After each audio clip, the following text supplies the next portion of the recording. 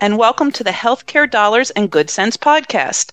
This podcast series, hosted by BerryDunn, focuses on highlighting ideas, tools, resources, and expertise to uncover opportunities for healthcare organizations seeking to reduce expenses and improve cash flow.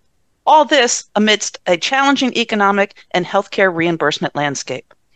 I'm your guest host, Regina Alexander, a principal in BerryDunn's healthcare practice group. And my co-host for this discussion is my longtime partner in crime, Principal Sue Pryor. Merry podcast day to you, Sue. And to you, Regina. Healthcare providers are really under some heavy financial strain at the moment, both financial and for resources. Solving these issues via the patient revenues alone can't do it. And so we are very happy to have this podcast and continue to bring ideas to the different healthcare providers that are in our industry. So without further delay, we are excited to welcome Matt Schuster to our virtual studio. Hey, Clyde. Thank you for joining us. Thanks, Bonnie. Glad to be here. And I love your virtual podcast studio. It's beautiful. Sounds like you and Regina really are partners in crime. Matt, tell your audience a little bit about yourself. Sure. So Matt Schuster, I'm the VP of Strategy at Eastern Account System. Eastern has been providing collection and call center services to the healthcare industry for over 30 years. I've been here 16 of those years. In various roles, whether it's business development, operations, and now kind of strategy and performance.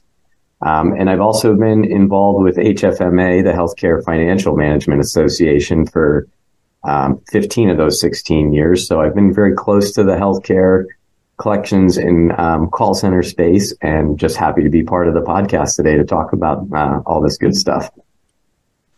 So Matt, besides knowing you'd be an interesting and erudite guest, we invited you to this chat because the nature of your career, and in particular, as you mentioned with Eastern, gives you a wide lens view of opportunities healthcare organizations may have to improve cash flow.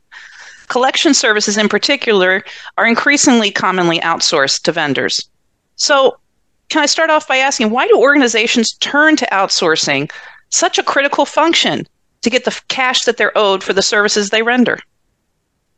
It's a great question and a good starting point. There's a number of reasons I think outsourcing in this space is a great idea, whether it's compliance, whether it's having the right tools and technology, whether it's staffing issues, which we're all seem to be facing.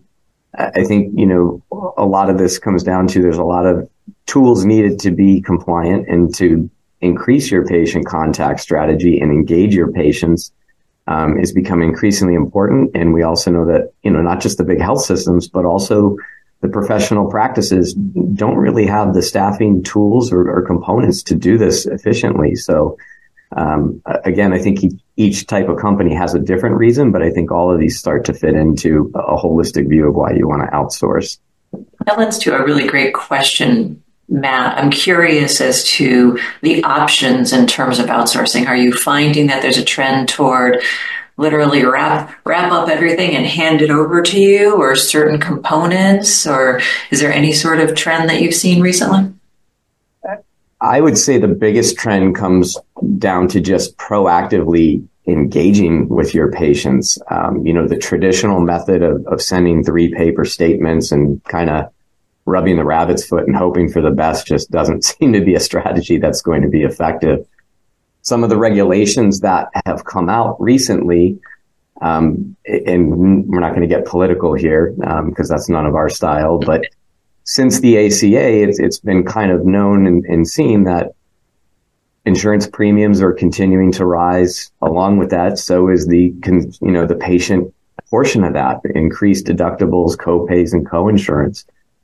So we're at a point now that I think they estimated last year that 1 in 3 American adults has healthcare debt that they're carrying. And so as that continues to increase, they've tried to ease that burden by pressuring the credit bureaus to not let these debts affect your credit.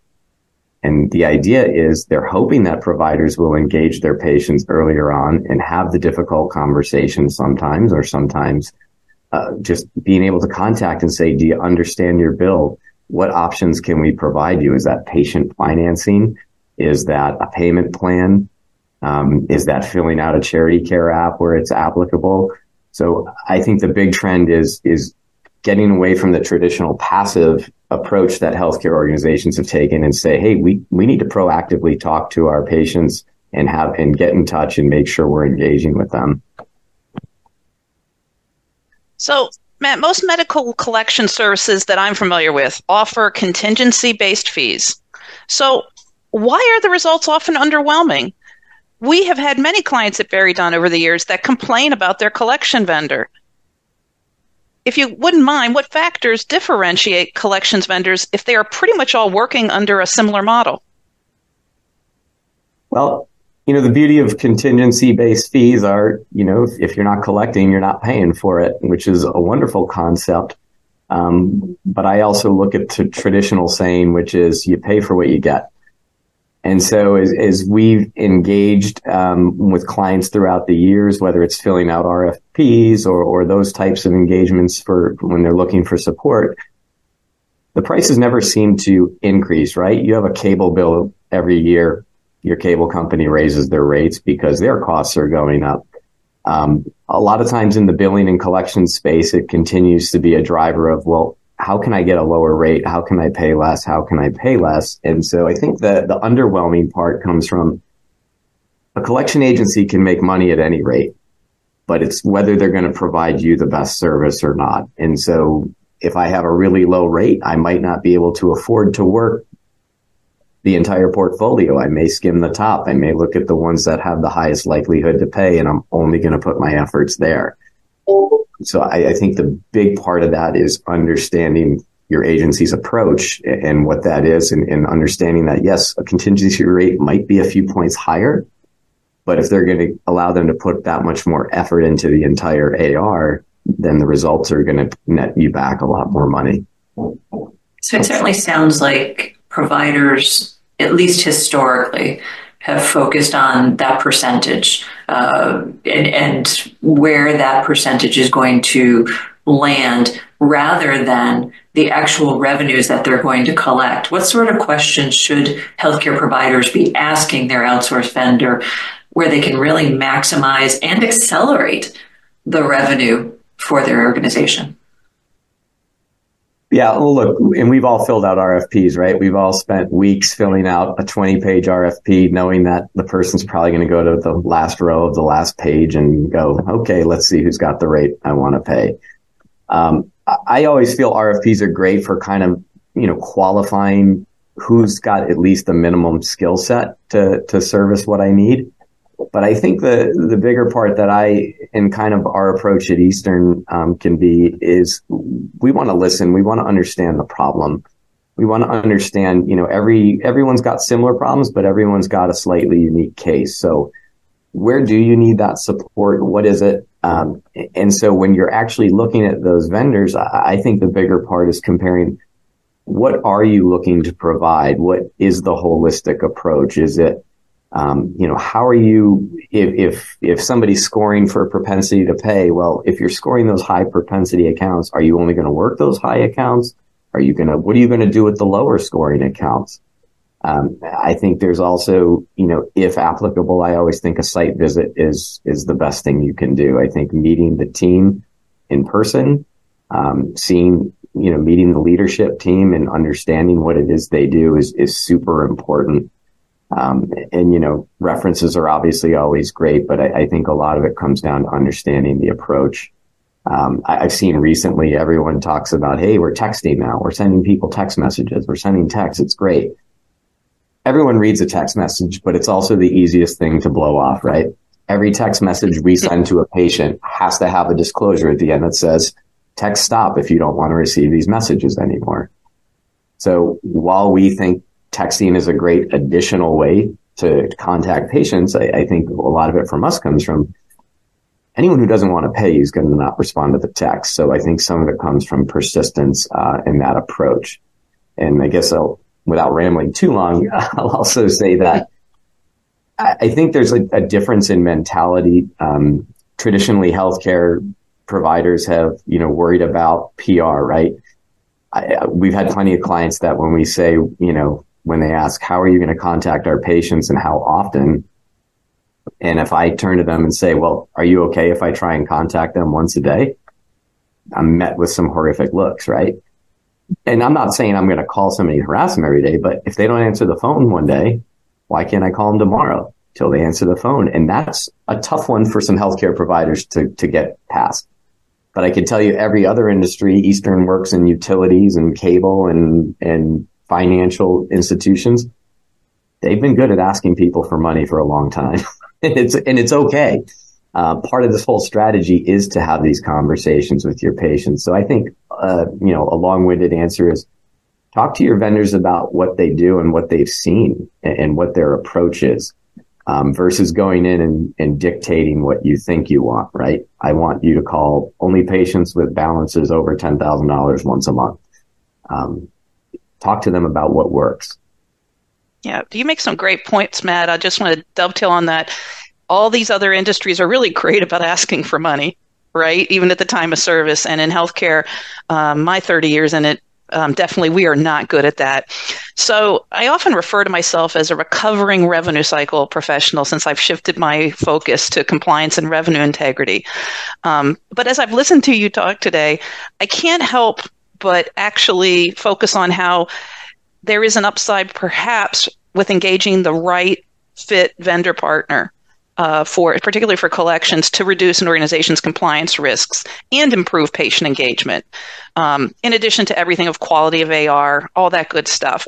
And I see it that way because it has gotten complex. And to your point earlier in the discussion, everybody's struggling to find qualified, experienced staff that are able to do this work. So the right vendor partner who can keep up with the regulations, whether it's no surprises or different collections laws in various states, really could be a risk reducer. So that's my 2 cents, but I'd really, Matt and Sue, like your final thoughts before we wrap up our discussion. I personally think that partnership is a key word there, and understanding what the culture of your organization is. I think the healthcare providers are unfortunately suffering from a financial perspective. They've started to embrace some of the tools. Epic is out there everywhere, right? We're all part of MyChart and other portals where the finances are mixing with the actual care delivery. So the patients are more aware of it. You've set a tone as an organization as to how you would like to educate your patients and how they would like to actually receive services. And I think finding that vendor partner and doing some of the things you suggested, Matt, of interviewing, going on site, understanding that it is a partnership, no different than you're hiring your staff and going through that interview process and background checks and all of that. I think certainly sounds like it's key, not only as far as that presence and that PR that you talked about earlier, but also receiving that cash in a timely basis. I think one of the things I recall from 100 years ago when I was a revenue person as well, really was the fact that people didn't actually send accounts out on a timely basis. And now there's, I know you and I have talked briefly about early out services and how that really can accelerate cash flow for an organization.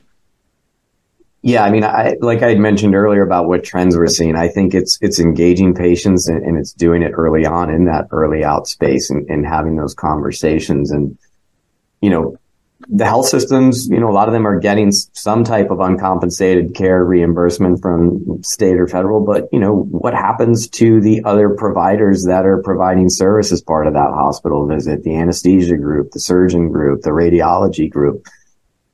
These folks aren't getting any of that. So when they start to see some of these regulations that are slowing down their cash flow from patient dollars, anesthesia groups don't have a back office staff. It's usually a very minimal group, right? Who's going to be contacting those patients? And not only those laws about collecting, but what about the regulations of, am I okay to text somebody? Do I have consent to do that?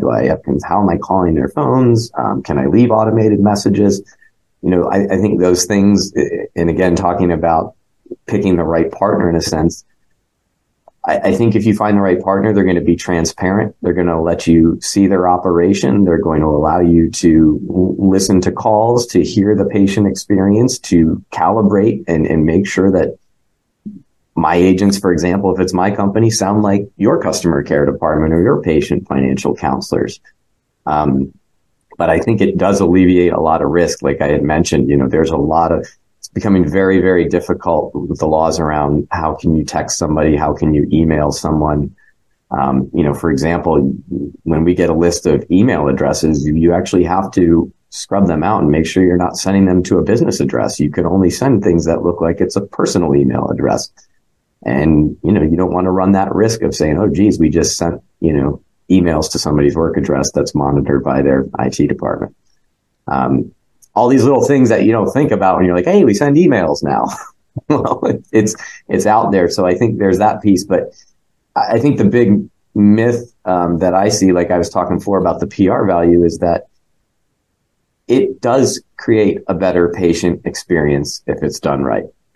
Having a conversation, reaching out. Most of our clients want us reaching out with, did you receive your bill? Do you have questions about it? Do you understand it? Then pivot to, the payment options or what they can do. And I think if it's done right, it's not going to be patient complaints and the horror show that some people feel calling patients and asking for money brings. I think we've done it for years in terms of even going into healthcare practices and consulting with their front desk staff who used to be scared to ask for money. If it's done right and professional, it's not going to generate complaints, but it will accelerate your cash flow to be able to have those conversations. I'm having flashbacks to my days truly 100 years ago before even getting into healthcare with Jenny Craig and having them teach you, how would you like to take care of that today? Cash, check, or credit card? Well, that's a great segue, Sue. And, everything that we're talking about, I have to say, makes a ton of healthcare dollars and good sense. So I have to say, though, unfortunately, we've reached the end of this discussion. And on behalf of myself, Sue, and Matt, we want to thank you for listening to this episode of BerryDunn's Healthcare Dollars and Good Sense podcast. We also welcome listener questions and feedback on this episode, as well as suggestions for making more healthcare dollars and good sense in future episodes. Cheers to you all.